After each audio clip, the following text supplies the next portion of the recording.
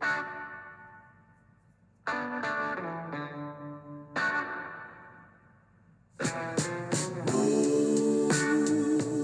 morning and welcome to the Marcus Today pre-market podcast. My name is Henry Jennings. It is Friday, the 11th of August, and as usual, with all the information contained in this podcast, it is general advice only, so please contact your financial advisor regarding any of the thoughts, ideas or insights in this podcast. All right, well, let's kick things off as always with the scores on the doors. And of course, last night was the biggie, the big night for the US CPI, rising 3.2% in the year. Does tend to signal that rates are on hold.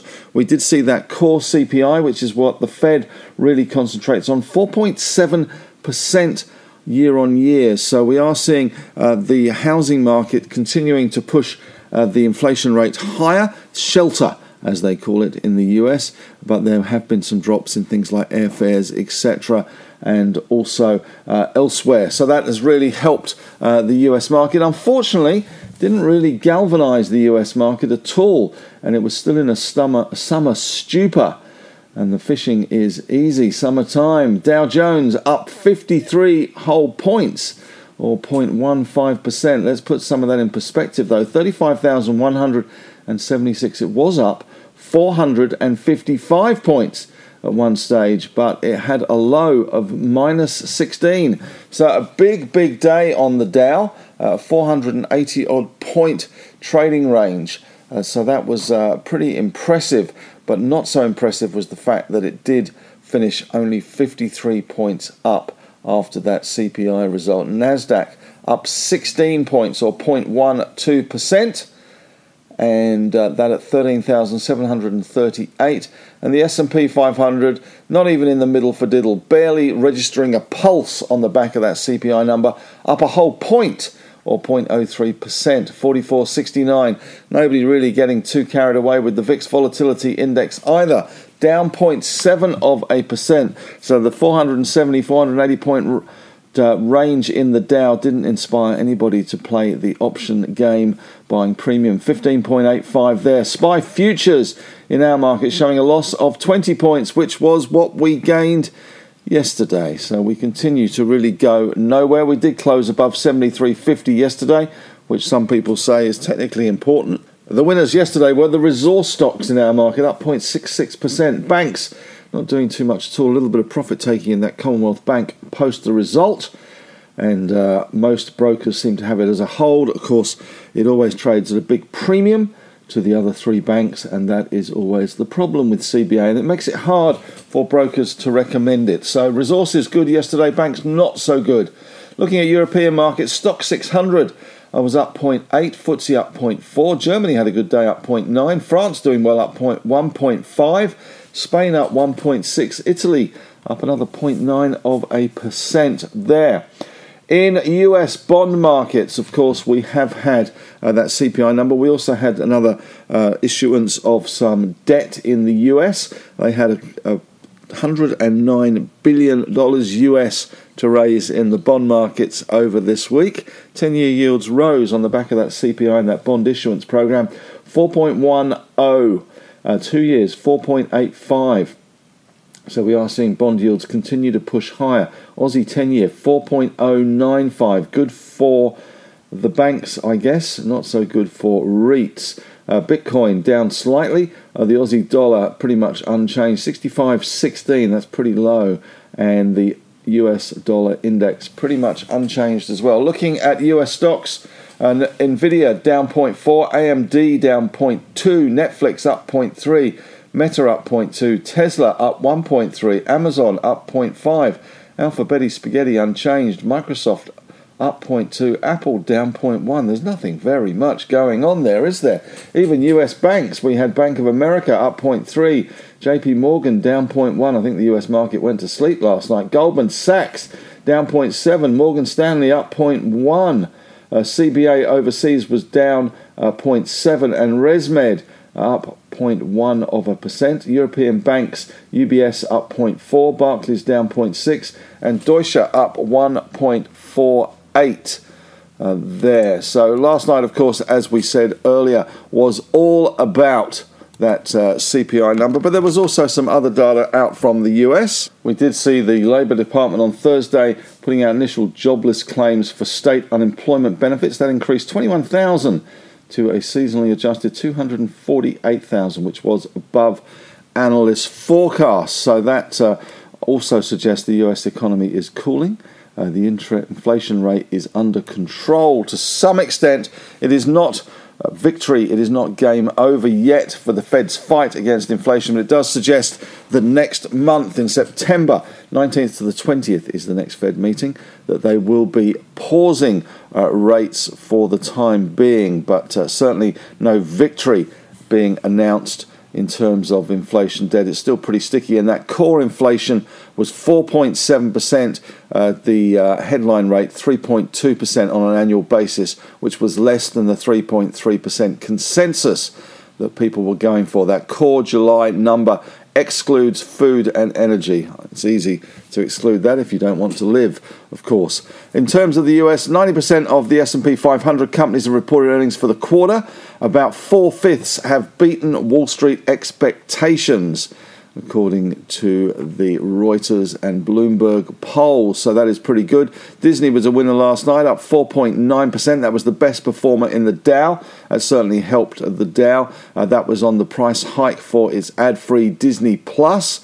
And also Wynn Resorts was up 2.6% on a better than expected result there. Turning to commodities last night, we saw Brent crude down 1.1%, starting to ease off from that big rally that we've seen in oil prices, 86.47, with WTI down $1.50 or 1.8%, 82.76. Gold pretty much unchanged, $2.50 down, 19.12. Platinum had a good night last night, not sure why, 2.2% higher, but on the LME, tepid at best.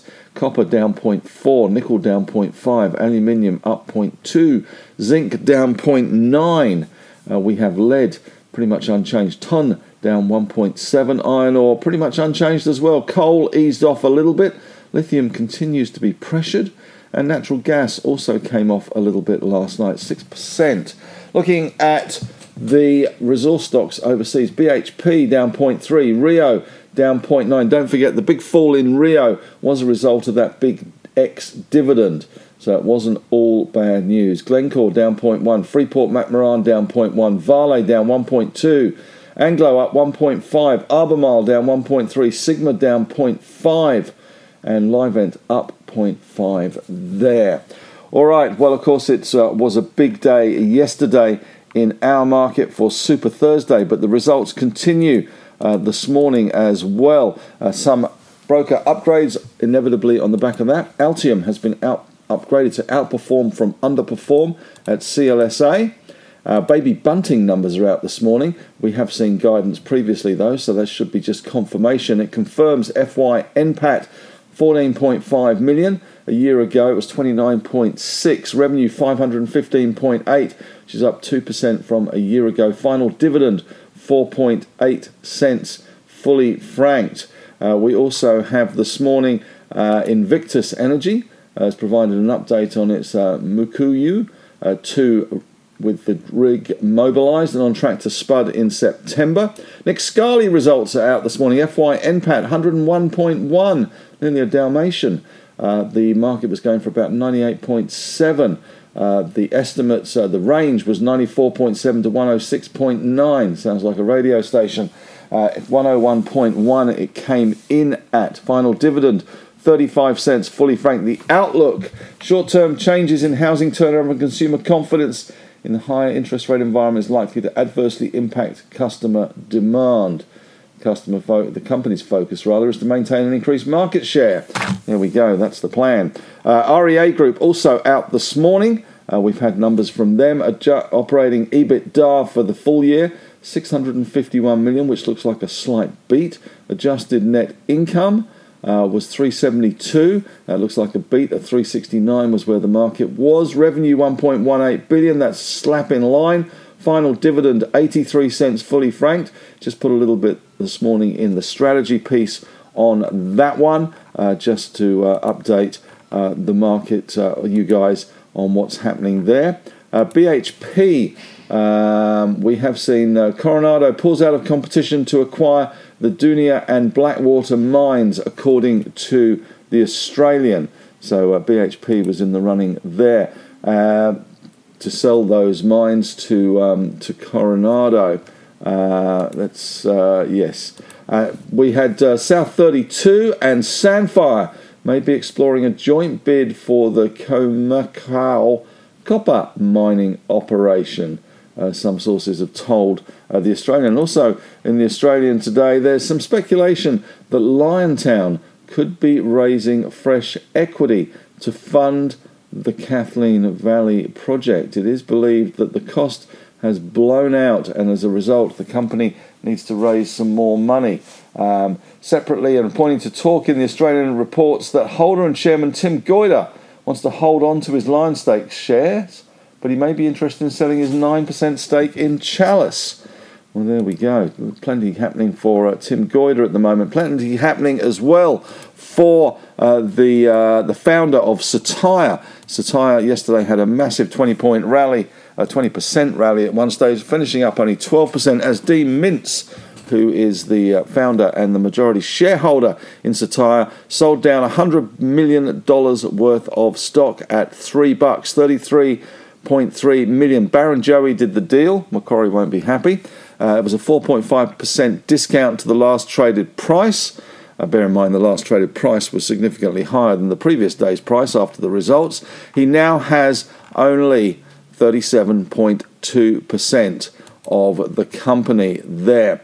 Also out today in terms of news, we have had Fonterra expecting FY 2023 earnings and dividend to be at the top end of the range. Synlait Milk has cut its milk price forecast on slowing Chinese demand. And, of course, we do get Chinese results also coming out. 6,000 stocks in China with a total market cap of $13 trillion US will report financials in the weeks ahead. So that is certainly something to keep an eye on. Well, nothing else so far today in the papers or from the companies announcing, but I'm sure it's going to be another busy day. Super Thursday has passed. We have 3 more Super Thursdays to go in August with results. So that'll be keeping the market on our toes. In the strategy piece today, just to give you a bit of a heads up, just a little look at some of the macro. Also a look at AGL, QBE and Boral after their results yesterday, and ResMed as well, which has had a big fall. But that's it from me today. Thanks very much for listening. Have a great day, and as always, may the trading gods be with you.